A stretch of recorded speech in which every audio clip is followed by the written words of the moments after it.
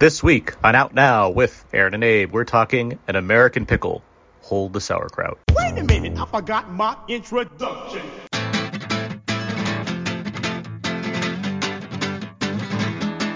We stepped together in the river. We traded fever on turmoil. We are now recording, and this is Out Now with Aaron and Abe. I am Aaron, and as always, this is Abe. Hello. Out Now is a film podcast where Abe and I discuss new movies weekly. We dig into movies via mostly spoiler-free review, the occasional commentary track, or some other fun movie topic. This is episode 414. 414. 414? Mm-hmm. Wow. It's been a while since we did the last one. I guess I didn't remember that it was 413 last time. Yeah, well, been a while. I guess we had a special bonus in the middle. You had a bonus in the middle. I think you missed. You missed the one before also. So you. Okay, that's why. That's why. So it's been a minute since you've heard the number. Yeah. There we go. Well, this week. Problem solved. Yes. This week, 4414, we're talking An American Pickle, the first original film release from to the max. And joining us to discuss American Pickle, An American Pickle, we have from Slash Film. Much like Peter Piper, he picked a peck of pickled peppers. It's Brad Oman. Hey, that's me. Brad, I'm glad I got that in one, by the way. I'm putting that on the record. I did not have to do this over again. I said it in one take. Brad, how are you doing? Not too bad, just wishing movie theaters were open in a safe way, and people weren't dying, and things were better in a variety of ways. It was great last year, wasn't it? Gosh, it was. I think almost any year it was great, except for this year.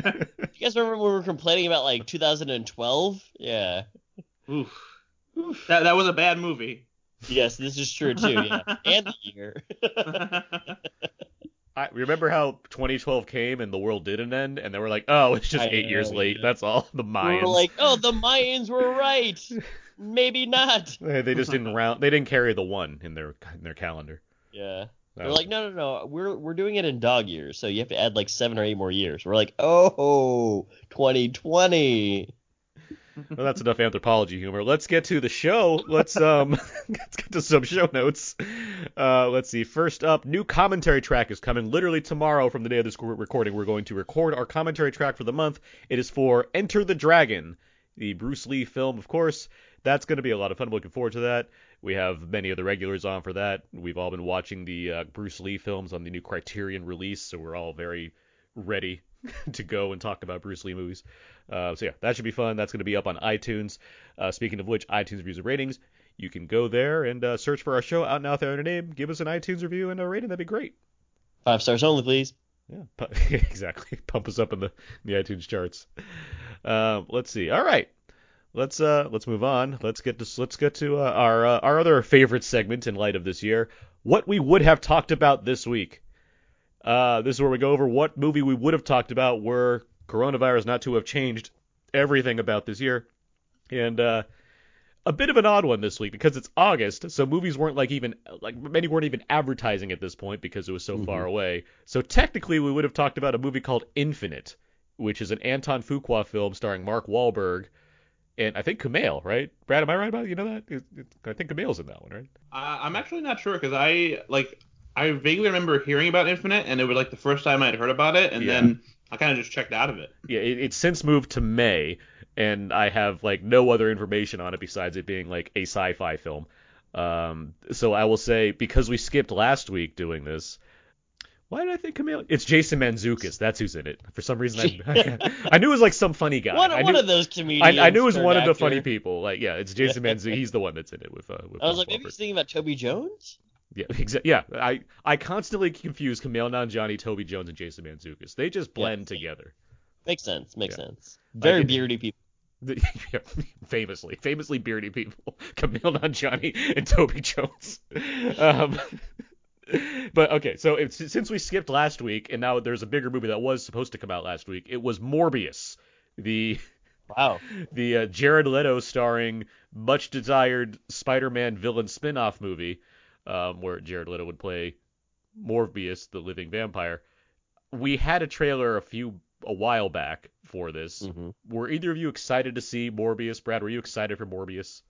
No. I'm only curious. Chime in very quickly as well. I was also not excited.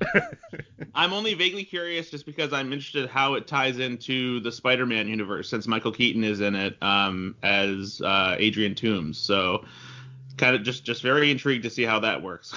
You want to know if Tom Hardy as Venom would show up at the end and in a post-credit scene saying, "I want to talk to you about the Turd Ball Initiative," and like then bite somebody's head off. Well, Yeah, I was exactly. actually hoping it would be Woody Harrelson, but Or Topher Grace. yes, Yeah. Topher Grace, yes. Well, yeah, I can't say I had much interest either. That first trailer looked like a kind of a Mad Libs of insert this actor into this plot about, becoming the hero of sorts, but he has a twist and all that. And yeah, and despite the thrilling audience appeal of Jared Leto starring in a movie, I wasn't really mustering up the strength. And obviously we didn't have a Comic-Con where Jared Leto came out with a 30 Seconds to Mars reunion to convince audiences to go see this movie or something. So I mean, there's just not a lot yet to build me towards wanting to see this any more than we would have. But it'll come Well, out. I think that you also brought it up during the original trailer talk Uh-huh. where you're like, oh, it's Jared Leto and a mustache at the end there. I was like, yeah, I know that that's true to the comics, but that does look ridiculous. And that's a no for me, dog. Well, Morbius is currently scheduled to come out March, I believe, next year. So Perfect timing. Yeah, we'll see. All right. That's her at that time. Yeah. Uh, let's move on. Let's do it, guys. Let's get to our main review for An American Pickle. In old country of Schlupska, I am ditch digger. As far as jobs in Schlups go, it's pretty good. We are the Greenbaums, and we have American dream. I find good job in pickle factory. Sarah, I make this vow. In 100 years, our family will prosper. And then one day, everything changed.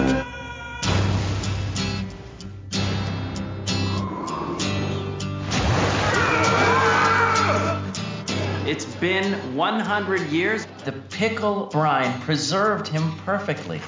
You're too old to lose it. The world has changed. Everyone I know is gone. You were able to track down a great grandson. Greenbaum. Greenbaum. This is nuts. Walk past the cafe, but you don't need when you live too Your long. parents, where are they? They passed away. It was a car crash. He will tell me everything of their deaths, how their bodies died, their faces as the life left. We will bond over our pain. Oh no, love, you're not alone. All right, that should have been some of the trailer for An American Pickle. If you were not already aware, Seth Rogen is Jewish. An American Pickle really wants to play up that fact by casting him as Herschel Greenbaum, an early 20th century Jew who leaves his small shtetl with his wife to make for a more promising go of it in America. Wouldn't you know it, one day Herschel falls into a vat of pickles, which is immediately sealed up, preserving him for 100 years. When he is then released from his brine prison only to discover the world of 2020 Brooklyn. Staying with his great-grandson Ben, also played by Rogen, Herschel attempts to live the American dream of the modern age. The film would have been a theatrical release, but ended up, as I mentioned, on HBO Max, being its first original film release. Brad, was this a sweet or sour pickle? I thought it was very sweet. I was actually very impressed by this movie. I think it's really charming. I was worried that the PG-13 rating might hold back some of Seth Rogen's comedic antics, since I feel like he works best in an R-rated comedy environment. But this movie is much sweeter and has, I guess, more of an emotional backbone than I was anticipating. And I felt like it really pulled the heartstrings more than I anticipated. Abe, how about you? What'd you think of An American Pickle? I think that it was okay. I'm probably going to be in the most middle of this, maybe among the three of us. I'm not sure. But I think that there's a lot of things that I had previously conceived of a Seth Rogen time traveling type movie to be. And I'm glad it didn't go that way, because I think that you're right, Brad. It is much more it's more familial and more sweet than you would think that it is. And he plays Herschel more straight than you think that he would play Herschel, or, given the Seth Rogen-ness of it. There are times where it does get a little bit wonky and out of the way, or like ridiculous. But for the most part, it's pretty much a straight-laced movie about family and ultimately about religion, and how that drives through the bloodlines. But as a movie, I think that there's actually just a lot of different things that are going here that they're just like throwing against the wall and making ideas, because you see cameos from a lot of different comedians, and they never really, like, they're funny in the moment that they're in there, but they're never really out and out like adding to the plot severely. But like, I think it's definitely okay. If I'm gonna get my rating super early, it definitely would be like an HBO Max type of rating. So it's appropriately placed where it is. I quite enjoyed this movie. I thought it was very entertaining. I understand some of its shortcomings that we can get to, but I think key to it, as far as why this particular Rogan project works, is, and Brad, you kind of mentioned it, like the not necessarily like the fact that it's PG-13, but that it limits itself as far as what it's trying to accomplish. I mean, Abe, you mentioned like some cameos here or there. It was like there's not many supporting characters. It's Rogan versus Rogan for most of this movie. Definitely made the game hard. And as a and as a result, I kind of like that it got away from having, at Rogan versus another actor trying to out improv each other, if you know what I mean. Right. There's not a, like, and what can I, maybe there are a bunch of just alternate takes of Rogan doing different Rogan lines to Rogan. But regardless, what I'm seeing on screen is a film that doesn't feel like it's trying to riff a whole bunch. And I mean, there's lines, there are very funny lines and the things that, you typically see. But I liked more that it was a movie that's really about these characters. It is a very character-based comedy. And Rogan is very good in here. He's good enough to make me not like keep thinking about the fact that he's playing both parts. I was convinced that he was this character, and I was convinced that he was this other character. I was thinking about how, and it's pretty, we have the technology. It's pretty easy to make a movie where one person plays two people on the same screen. We've been doing that for a while now. But it's still like I was convinced that there are two. Armie Hammer doesn't have a twin brother? I was convinced. No, he just hides them in the cellar. I was just I was just happy to be convinced that these are two separate characters on screen, and watching them interact and whatnot, like it proved to be quite funny to me. I think I thought Seth Rogen was really good as Herschel. There were times when I would forget that it was even Seth Rogen in that role. Like the beard does a nice job of creating a stark contrast between him and Ben. Yeah. But it was just a very great performance that didn't feel like it was exaggerated in a comedic way. He played it straight, and I think that's what makes it work so well. Yeah. He also plays Ben pretty straight as well. I mean, like, yeah, Ben for sure. He's like not a. He's a hipster in Brooklyn kind of thing, but he's also not a jerk, and he's also like not a partier. So it's not as though he's taking Herschel to like nightclubs and whatever. He's a programmer. He's a developer. He's an app developer, right? So I'm glad that they, like, Aaron, to your point, I mean, it's great that Rogan is kind of like kind of shying away from what he previously was doing, because yes, there are times where there probably is like extra takes with Yorma Tacome and just like doing and saying stupid things, but they just don't use those takes, and I was appreciative of that. Well, because like the heart's in the right place, like you mentioned, Brad. I mean, this is a movie that, and you mentioned, Abe, too. It's like it's a movie about family. It's about it does, in a way, celebrate Judaism to some degree. It's there's a lot of Jewishness going on.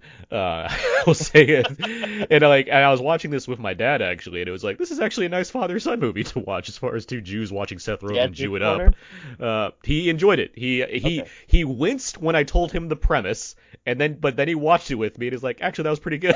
So he enjoyed the movie.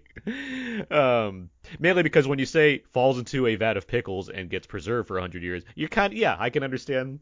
Not everyone's going to. Speaking of which, I love the way they handled that with when they're like, how does this even happen? And it's like, well, the scientists explain, and it makes sense, and everybody understands. With like a shot of the audience nodding in approval. Everyone's like, you know what? It makes sense scientifically. that was a good joke. This also scientist has Sean Whalen, by the way, he got out from under the stairs and he survived. Yeah.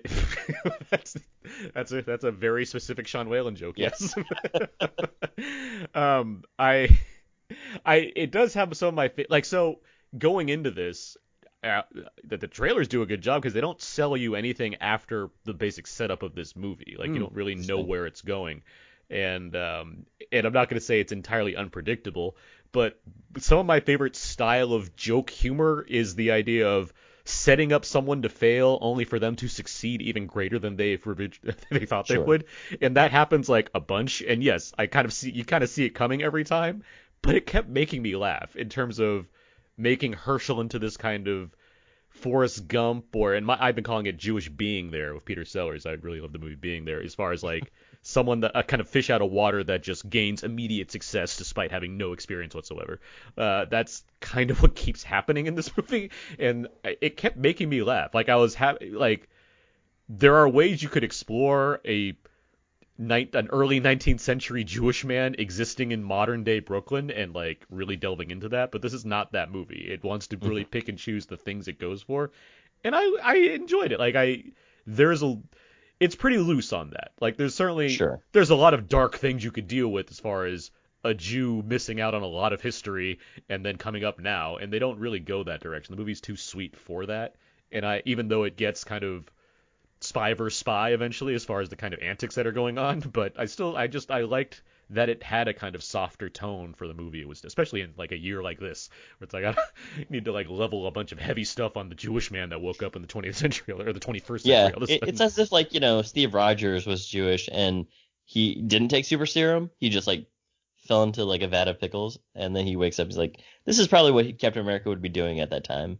I Right. was surprised that they and it was refreshing in a way that they didn't lean into a lot of like Ben trying to explain everything to Herschel Yes. about how things are in modern day and making satirical observations about it. I did get a little concerned that it felt like it was veering into a movie that was going to become about criticizing our political scene and like how some seemingly terrible people with poor ideas can become Right. politicians who make an influence, and thankfully it veered away from that pretty quickly. It was just a small part of it. But yeah, because that's what I was expecting. I actually didn't even watch the trailer for this. I just watched the movie, and so I wasn't entirely sure where it was going. And I liked seeing this, almost Looney Tunes-esque battle, form. But it did it. It just has such a nice, sweet moral backbone to it, and I appreciated that. It like we talked about before, it kind of reserved itself from doing what they could have done, because there could have been so many jokes that were just done for like inappropriate comedy and things like that of Herschel discovering New York in modern day, and they really kept it character based. And like there's not even whenever Rogan is a movie, it feels like there's all these places where Abe, you kind of alluded to this too, where there's like alternate takes and like constant lines that are just running back and forth and really quick-witted stuff. And the characters felt, I think, a little more real because they weren't like hitting the comedy super hard. Yeah. I also appreciated that it wasn't about you talked about the political stance. I appreciate that it wasn't about like how dumb millennials are or like how lame we are. Like, we're just attached to our phones kind of thing. Like, I'm glad that there was no message like that where it's just, hey man, it's about Herschel and Ben trying to make it together and trying to understand where each other come from. And it's not about like technology is amazing and New York has changed so much and yada yada yada. It's like, nope, it's pretty much a straight character story. The satire really only comes at like cancel culture. Like that's what it really wants to point out to some degree. And even then, it's it's a sweet movie that has more on its mind as far as the characters it wants to explore, like you've said. So it doesn't try to brush up too hard against like the various modern ideas that could be scrutinized in some way, because it has such a different direction it wants to take. Yeah. And I appreciated that, because you get to like when it gets to like without getting too far into it, but when it gets to towards its end parts and you kind of discover more about what makes Ben tick and what Herschel is after and what they can bond over, like there's meaning there, because you've spent so much time like dealing with these guys, as ridiculous as some of the shenanigans are. It has a nice way of kind of folding into itself as far as being something that has a little bit of depth in it on a more personal level, as opposed to and this is what culture's like now, and right. I do want to say that they do still make fun of some culture, like for sure $14 pickles, not do it, and streaming it and become like Instagram famous kind of thing. But it's done and that's not the main light, which I found funny. I also found it funny that even after he gets like the health inspection thing, he still uses like dirty rainwater to make his pickles, or just like dirty water in general. I'm just like, you did it, Herschel. You did it. The movie's written by Simon Rich, who it's based off a novella from him, and he adapted it for this. And he's behind Miracle Workers and what's the other show? The one with Jay Baruchel. Man Seeking Woman, which Man is Seeking awesome. Yeah. Oh. And something about both of those shows is like there's a mix of absurdism as well as sweetness, and I do think that's very evident here. You and I have talked about the first season of Miracle Workers and how like off the wall, but also very sincere that it is as well. So I was not surprised. And that second season also does that quite well. I'm only two episodes in. She's a doctor now. And I'll also mention Brandon Troust is the director. I was like, what? He's when I came up with those credits, I was like, Brandon Troust? What the? He's previously been the cinematographer for pretty much every recent Rogen, like all their films that he and Evan Goldberg have directed, as well as just many of that set of like the Neighbors films, for example, or what have you. And I mean, I'm not gonna say this is the most visually dynamic film, but like having an old timey look and the 4:3 ratio for the opening scenes in was it Schlup. It does the job. It does the job of creating a sense of atmosphere before like moving into the modern age and opening up the frame and everything. Like I was just gonna say like, oh dude, that's Jason Troust's family. So it's Jason. The Troust brothers are at it again. As we're big FP fans on this podcast, yes, it's Jason Troust's. We just talked about the FP too. Right. Beats of Rage. I do want to give a shout out to Sarah Snook. She's only in the movie for a short amount of time, but she's a really good actress. And I think that there's like a part where I was like, oh wow, she's kind of like doing a really good job here of making me feel emotionally connected to them, but also I also just like the part where she does not blink when there's like some blood splatter on her face. She sells the romance of being picked up by eating fish, so that works. Hey man, if you want something, go after it, I guess. Other thoughts on American Pickle? I mean, Abe, you said you're kind of more middling on it, but did you find the film funny? Ask you guys, like, did you guys have any sort of nitpicks as well? I just want to ask you. I want to ask you. Did you find the film like funny? Like I've been seeing various reactions to it. Some people think it just falls kind of flat, but I thought it was just pretty consistently entertaining in my end. Yeah, it wasn't that it was not entertaining. I think it's just more that, as we talked about and we alluded to, there's a lot of spy versus spy type stuff, and that is okay. But at the same time, I think that there was just the way that it sort of sets up the premise in the first 20 some odd minutes, and then it just gets into like these hijinks, sort of say.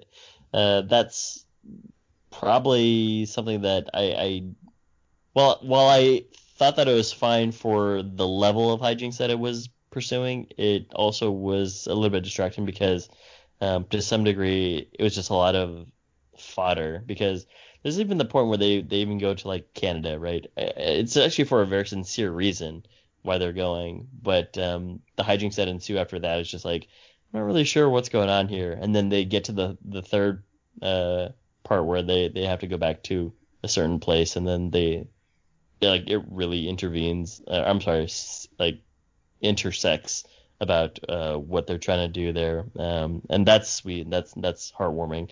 But I think there's just a lot of things that that are in between. That this movie is not very long either, right? It was 89 minutes with credits. Yeah, so it's not very long. It actually ends like right around the hour 20 mark too, so it's breezy. Yeah.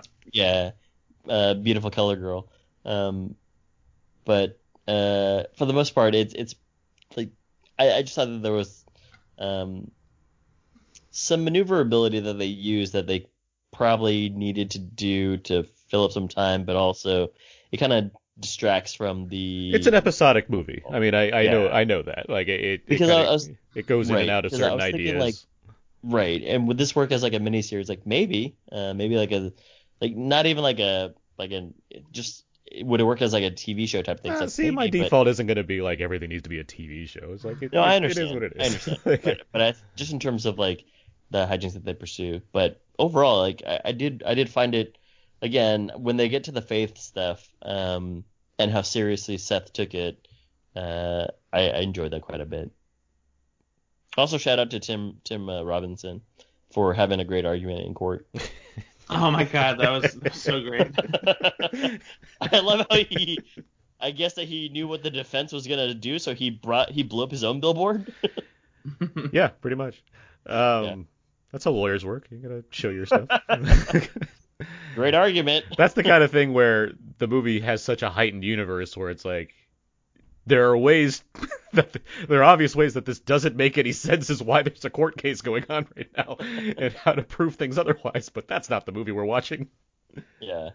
As far as like nip, I mean, yeah, like I mean, it's an episodic film. Like it does kind of go in and out of ideas, and some of them could be blown up even bigger if they wanted to, but they don't really. Like there's things that are just kind of dropped completely in favor of keeping some sense of story going. Like you said, Brad, it's a pretty streamlined film. Like it moves pretty quickly and doesn't have a whole lot of runtime to kind of work with to get anywhere else. So I mean, I both enjoyed and didn't enjoy that as far as, well, I do like this enough where it's like you could flesh some of this out. At the same time, it's like, yeah, I get it. Like there's only so much you can really do with the Pickle Sure. Man. Yeah. Brad, any other thoughts specifically and where it comes up short or? No, not really. I honestly I really enjoyed it, and I didn't really have like any moment in the movie where I was like, oh, I don't like that or anything. I just, Rogan gives great dual performances, and there's a fun enough supporting cast around them in these bit parts that varies things up a bit, but it really is Rogan's movie, and I honestly think that this is among his best performances. Yeah. right up there with Steve Jobs. Yes. And 50-50. yeah, for sure. It's very good. Yeah, I was thinking that too a lot as far as what is like Rogan's best work. And I mean, I don't need a number one necessarily, but yeah, this is like top tier as far as it's him clearly trying to push himself as a performer. And yeah, it stands out. It has this kind of heartfelt quality to it that I think aids in making it be a very universally watchable film compared to something that's a little more specific. Yeah. I just had a thought. No, it got away. No. It got away from me. When it comes back to you, just shout it out. Yeah, I will. I do like that the movie capitalizes on the whole pickle factor. Like it's not just the fact that he's pickled, but that pickles keep coming that's like into his it. strong suit in life. It's a major plot element. And they're probably delicious. Also, that drone is very strong for me able to knock over that lid. I mean, a rat was able to get Paul Rudd out of time, so that was the scariest thing I've ever seen in my life. Just like when rats gang up on you, like, oh gosh. It pulls right over right as that happens. All right. Well, with all that said, I think we've talked sufficiently about American Pickle. When should people go and see this movie? I'll remind people again, it's available currently on HBO Max. Would you guys put it at the top of the Max queue? Would you wait for it? What would you think? Yeah, I think just sit back and give it a watch. It's not like there's a lot of other options out there, and even if there were, I think this would be among the better picks as far as new movies that are out there right now. It's charming, a lot of fun, very funny, and Seth Rogen's really good in it. Yeah, for the most part, I mean, it is where it is, and on our old scale, I would just say that it's an HBO type movie, so you don't necessarily have to watch it immediately. But I definitely agree with Brad. There's just nothing else to watch, so if you're gonna watch something, yeah, this is one to watch. Honestly, I think even if we were in a theatrical situation, it's the kind of movie that I would want to champion for people to go see because there's a reason that it went to HBO Max instead of sticking on Sony's theatrical schedule. I think Rogan even talked about how he had a meeting with Tom Rothman, and he's like, I love this movie, and like he even said it made him cry. He's like, but like why we really can't release it in theaters. It's just not the kind of movie that studios push anymore in theaters because it's not going to make big money. So I think if Staten Island's not going to go to theaters, then yeah, an American Pickle's not going to make any money either. Yeah, so like I would probably tell people, I'd be like, go support movies like this because like these mid-budget studio comedies they're dying more and more all the time, and I just feel like we're not going to see a lot more of them in theaters anymore, and a lot of them are going to go to streaming services. That's definitely a message I stand behind. I can get behind as well. I mean, I would to piggyback of what some of you what AB were saying. I would argue there are lots of options out there right now, and this is a good one. And I would say go for it because why not? It's 80 minutes. It's fun. It's a nice breath in between heavier things. So yeah, American Pickle. We're all fans. It does its job. Get to brining. Get to brining, exactly. All right, let's move on. Let's get to some out and out feedback. Feedback. This is where we go over the various questions and answers on our Facebook page, facebook.com/outnoutpodcast, where we asked a number of questions to the listeners and they gave us answers, and then they gave us a question this week that we'll have to answer as well. I'll start this one off, and Brad, feel free to throw in any answers you come up with as we go through these. What are your favorite films where an actor plays multiple characters? Todd Lehman, our friend of the show, writes Dr. Strangelove with Peter Sellers, Mary Poppins with Dick Van Dyke, The Great Dictator with Charlie Chaplin, and Coming to America with Eddie Murphy. That's a great call. Chris has, get to say Legend again. Have to also add Kind Hearts and Coronets with Alec Guinness. Justin has Eddie Murphy for sure. So I guess he means in general. Also Michael J. Fox and Back to the Future 2. Face Off would count here, right? Travolta and Cage. Having literally just watched Face Off like 3 days ago, yes, it would. Irene writes Dead Ringers with Jeremy Irons. Catherine has The Man in the Iron Mask with Leo DiCaprio. And Jeff writes, there are so many, but I must speak up for Cloud Atlas. There you go. He's going with the true. That's the true. I would add Austin Powers. Yeah. Good call. And this is I don't know about an obscure one, but one that probably people wouldn't think of, but Ben Affleck playing himself and Holden McNeil in Jay and Silent Bob Strike Back. I remember, I think Ebert's review of that movie, which he gave 3 stars to, he was a fan of Jay and Silent Bob Strike Back. He wrote about that specifically. It's like about how Ben Affleck shows up here and there, and he somehow tracked this universe. Different way to throw out adaptation. I think. Oh yeah, Nick Cage. Cage just killing it in that movie. That's good. Damn, that's a good pick. And this isn't necessarily. I mean, I guess it kind of fits the bill, even though technically he's not playing a different character, but just different versions of the same character. Brendan Fraser in Bedazzled. That's a good call too. I mean, he plays 7 different characters. Yeah. Different versions of himself. Yeah.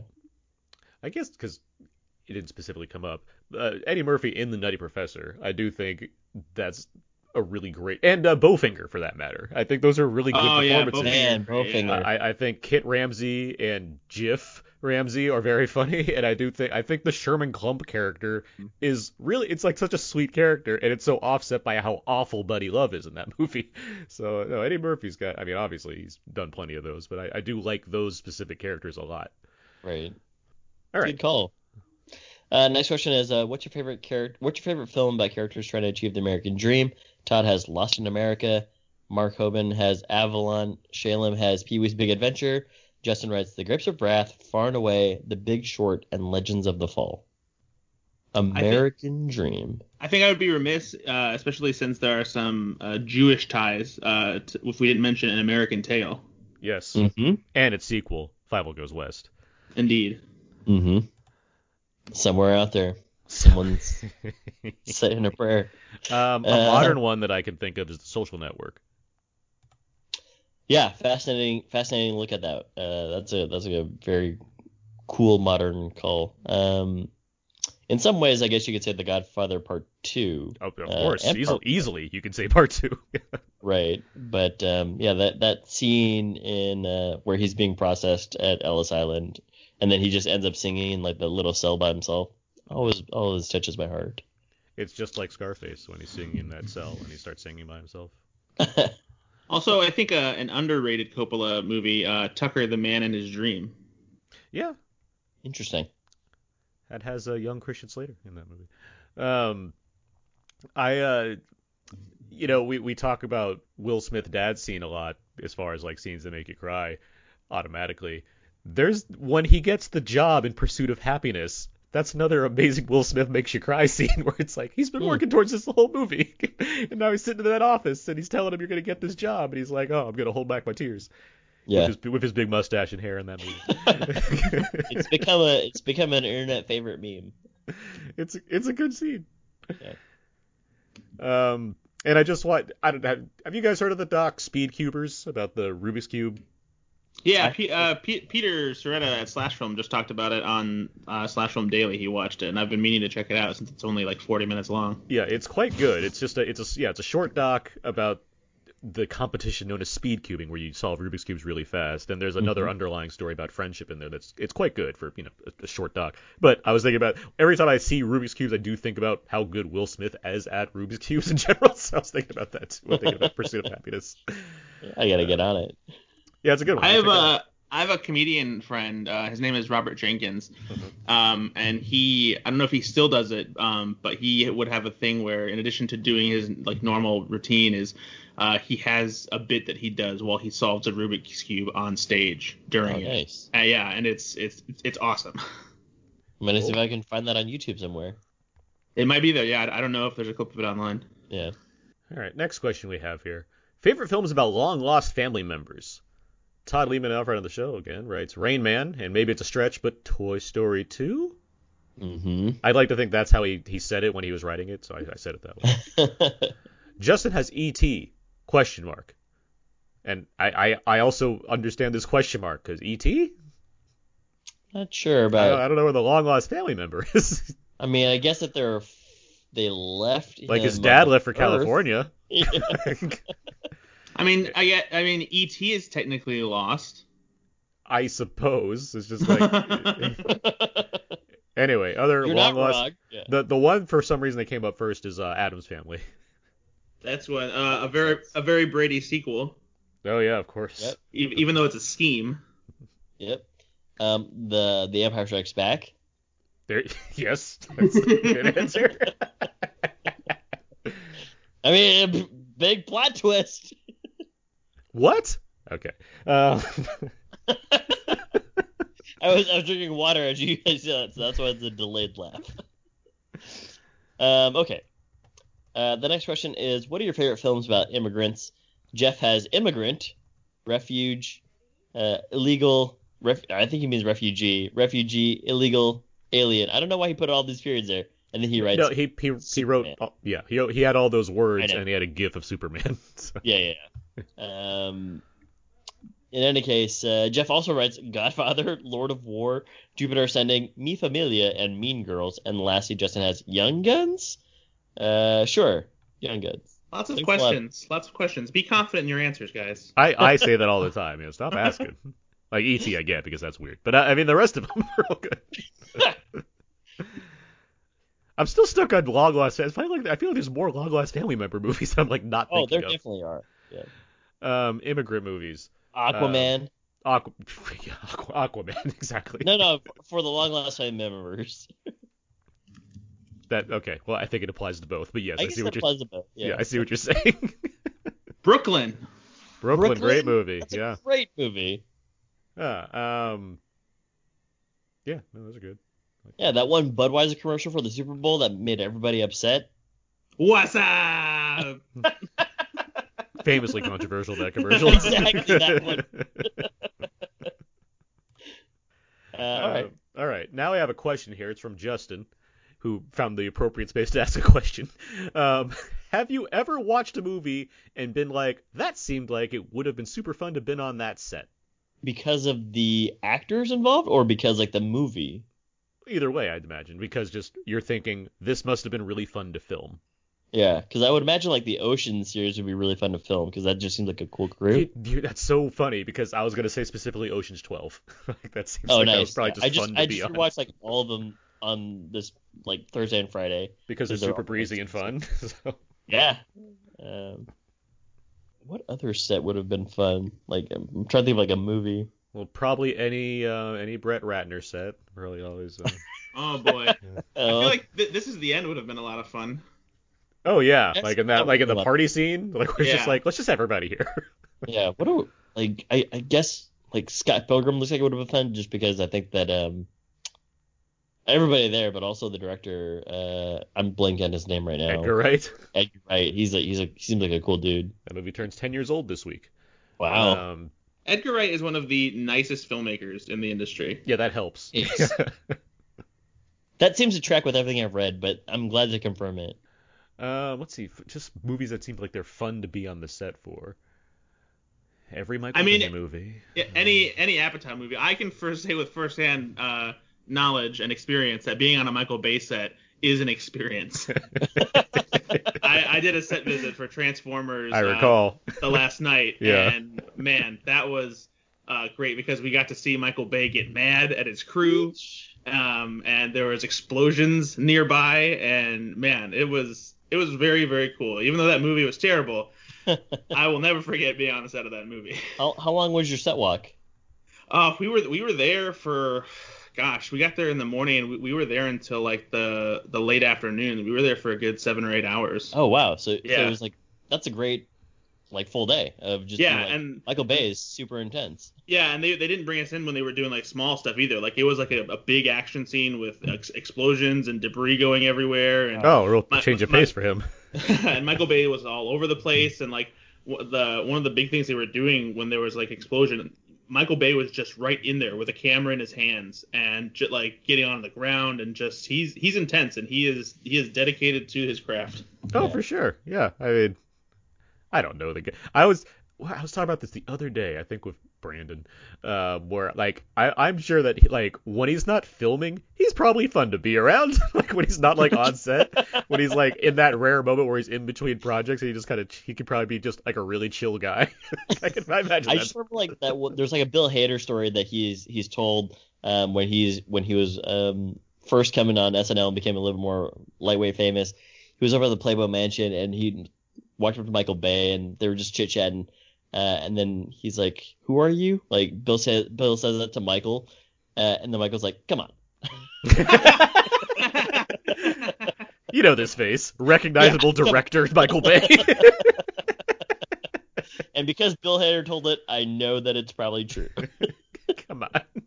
That's ridiculous. All right. I think that answers Justin's question. Yeah, we nailed it. Okay. Well, with that out of the way, that was feedback. Feedback. Good set of feedback, by the way. We appreciate all the listeners' questions and answers, always, of course. All right. So with all that said, Abe, what time is it? Do you have your xylophone ready? I did all that stalling so you wouldn't have to ask me this question. Okay, because I was like, we haven't played games in a while, but it's time for games, Aaron.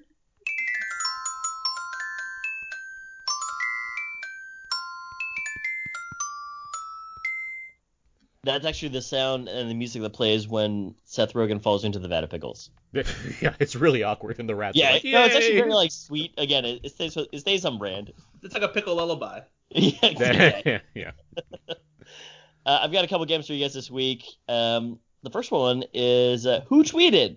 This is where it's Seth Rogen focused, but I'm going to read you guys some tweets, and if you want to take a guess as to whether Bradford, Aaron, or even Ben tweeted it, listen your name and tell me who.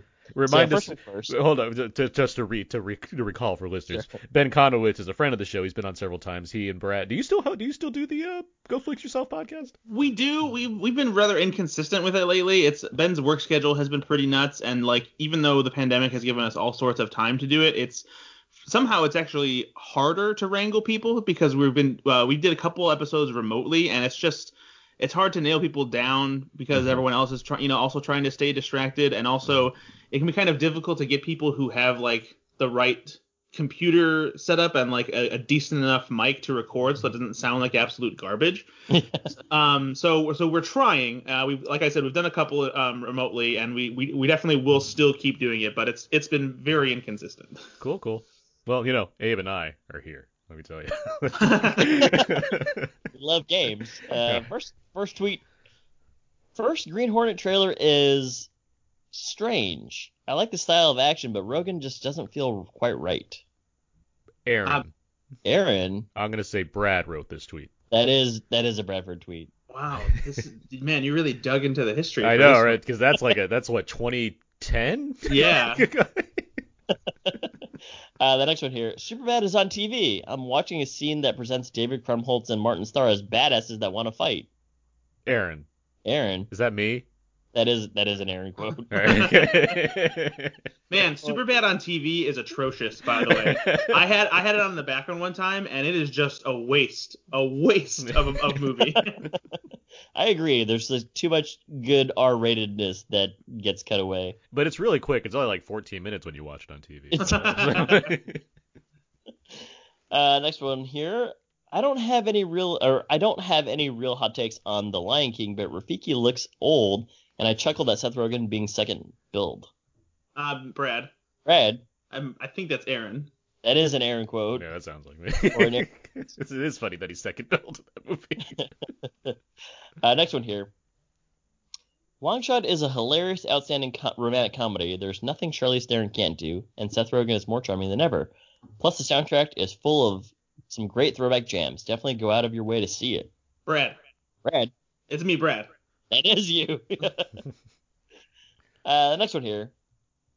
The end of Sausage Party is one of the wildest, dirtiest things you've ever seen in an R-rated movie. Brad. It's Brad. That is Brad, yes. Next one here. Seth Rogen showed up as Wolverine for WonderCon. Danny McBride and Craig Robinson chose not to. Aaron. Is that me? It is an Aaron tweet. Next one here. In a response to a question at the Preacher panel, Seth Rogen jokingly announced he was replacing Dominic Cooper and renaming the show Rabbi. Aaron. I was at that panel, so it had to be me. That's definitely you. Next one here. My pick for the new Ghostbusters team would be Seth Rogen, Bill Hader, Donald Glover, and Emma Stone. Brad. That's me. That is Brad. Next one here. I never watched Jimmy Kimmel, but Michael Gondry is guest directing the episode and has injected more style here than the Green Hornet movie. Aaron. Is that me? That is you. Okay. So I don't watch Jimmy Kimmel. That was my logic. Monsters vs. Aliens. Nothing spectacular, fantastic animation, great 3D, but clever writing just isn't there. Seth Rogen steals the show.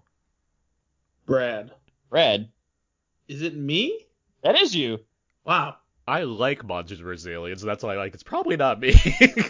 Yeah, I liked parts of it, but I just felt like it was missing something. It's not like I've watched it again. I agree, but I do remember the 3D was actually pretty impressive in that movie. I feel like it like used the scale to its advantage on that one.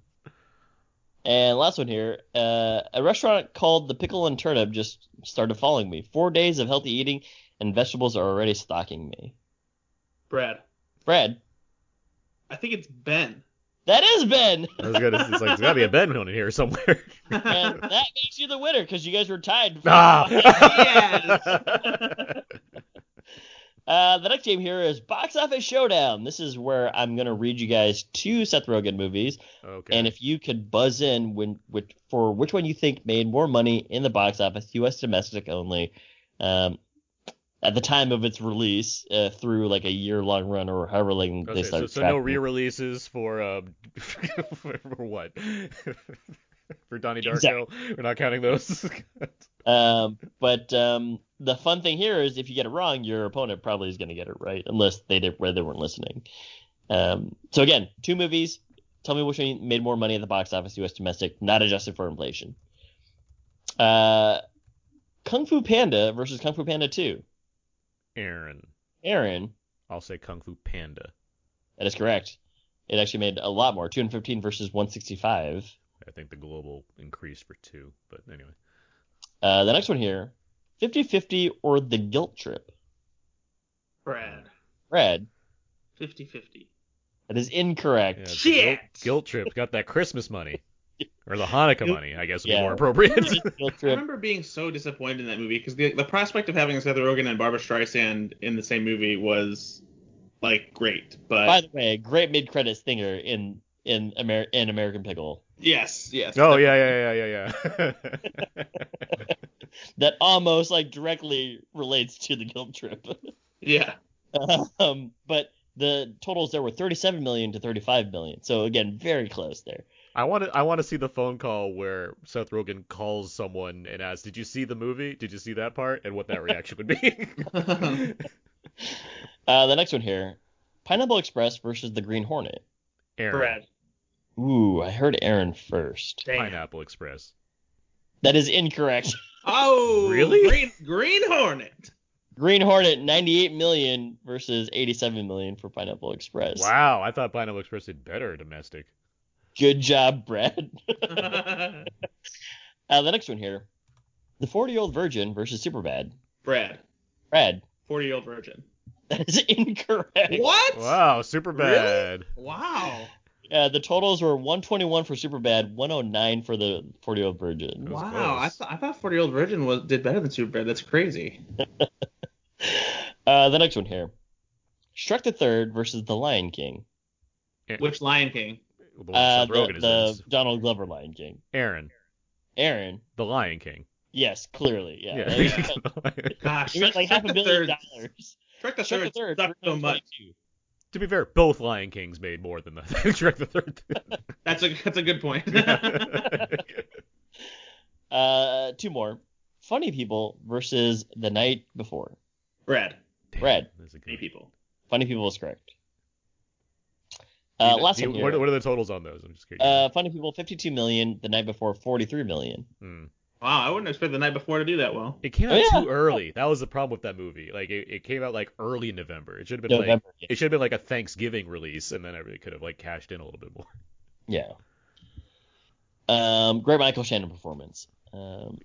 Yeah. Yes, he's right. Last one here. So real quick, I'm sorry. I watched Before the Devil Knows You're Dead the other day with Philip Seymour Hoffman and Ethan Hawke. And this was strange opening. great. Yeah, but the rest of that movie is fantastic. But that's 2007, so that's before Michael Shannon like breaks out and he gets his Oscar nomination for Revolutionary Road. But he's in that movie playing a very Michael Shannon character, and I'm like, this is amazing. He's so good at this. Have you seen the movie where he's like a shoemaker? What? Have you seen the movie where he's a shoemaker? The Michael Shannon movie? I think it's called The Shoemaker. Yeah, it's a Michael Shannon movie. I have not seen the Michael Shannon. Where is he? A shoemaker? I've never even heard of that. I don't movie. know I think this it's movie. on Netflix. Where he's a shoemaker? Yeah. Hold on. Yeah. Let's not podcast for Michael this. Shannon. Like I know the Cobbler with Adam Sandler. No. Maybe it's not The Shoemaker. I forget what it's. Michael Shannon movie.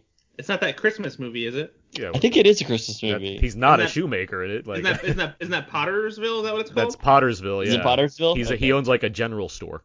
Yes, yeah, that one. Okay, yeah. No, I've seen that movie. It's not good. Okay, last one. This is The End versus Neighbors. Brad. Neighbors. That is correct. Yes. Yeah. 150 million versus 101 million.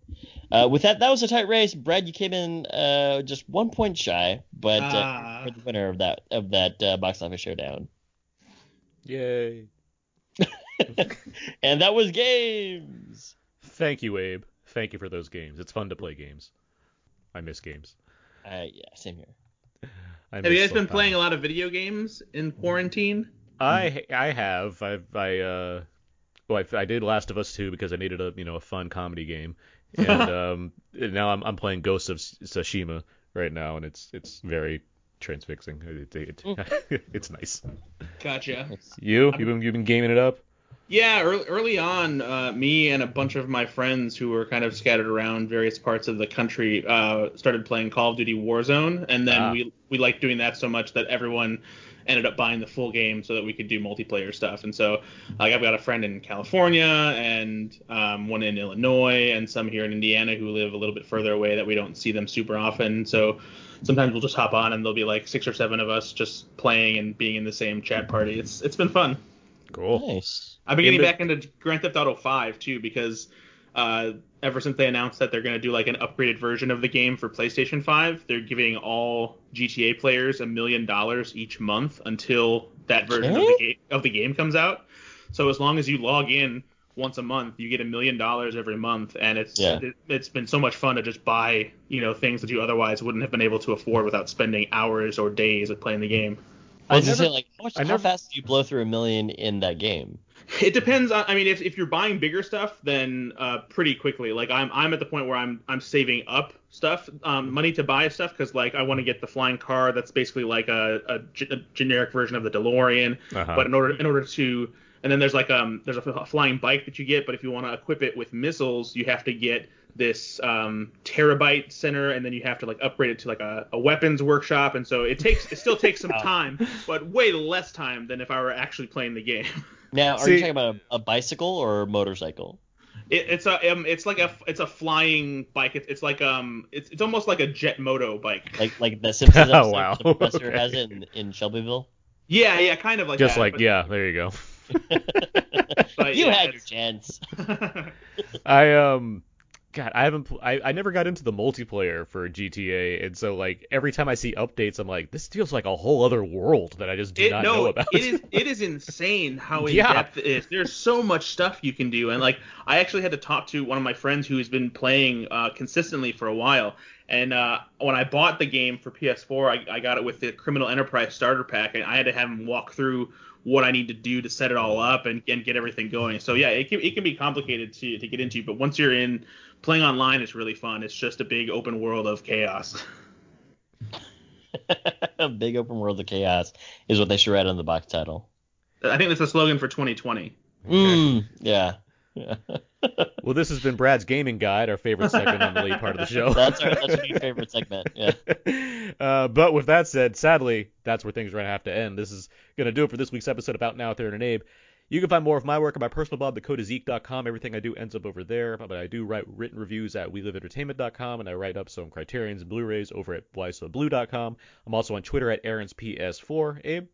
You can find more fun stuff over my Instagram, abe.mua, and twitter.com/walrusmoose. Hashtag, I'm sorry, did you say 90 cents per cucumber? Brad Oman, where can people find more of you online? On Twitter at Ethan_Anderson, always writing at /film.com about movies and TV. We also have a podcast over there that's been pretty much every other weekday. We've narrowed it down to 3 days a week since the news hasn't been all that thrilling for the past few months. So yeah, /film daily, a few days each week. And then also I have my own podcast, Go Flix Yourself. That's available on iTunes and some other podcasting platforms. We will have new episodes sometime, but so stick with us. Nice, yay. Well, Brad, thank you very much for joining us this morning. Yeah, it's always fun to come back on here. For sure. And yeah, that's going to do it for this week's episode. So until next time, so long. And goodbye. When there is trap set up for you in every corner of this town, and so you learn the only way to go is underground. When there's a trap set up for you in every corner of your room, and so you learn the only way to go is through the roof.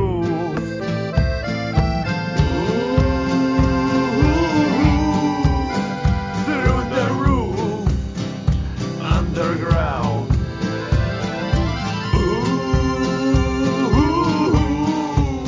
Through the roof, underground.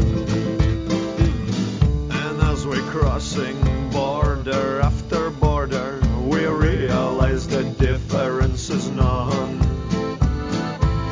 It's Underdog Zoo, and if you want it, you always have to make your own fun.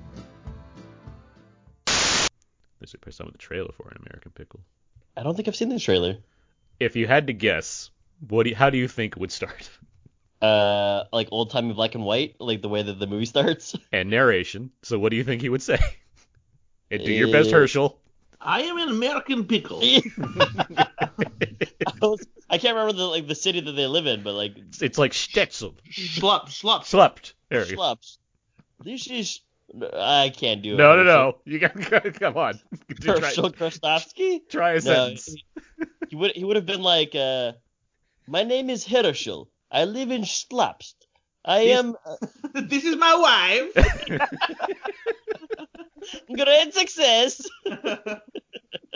You had a it going for a bit there. I was happy with it. And then it just like flash forwards to like present day with like young or like third generation Seth Rogen. Yeah, makes sense. Okay. Hey, that's my 1 second, Rogan. Obviously, I can't do it because I'm Jewish and it would be offensive. All right, let's. Sure. Yeah.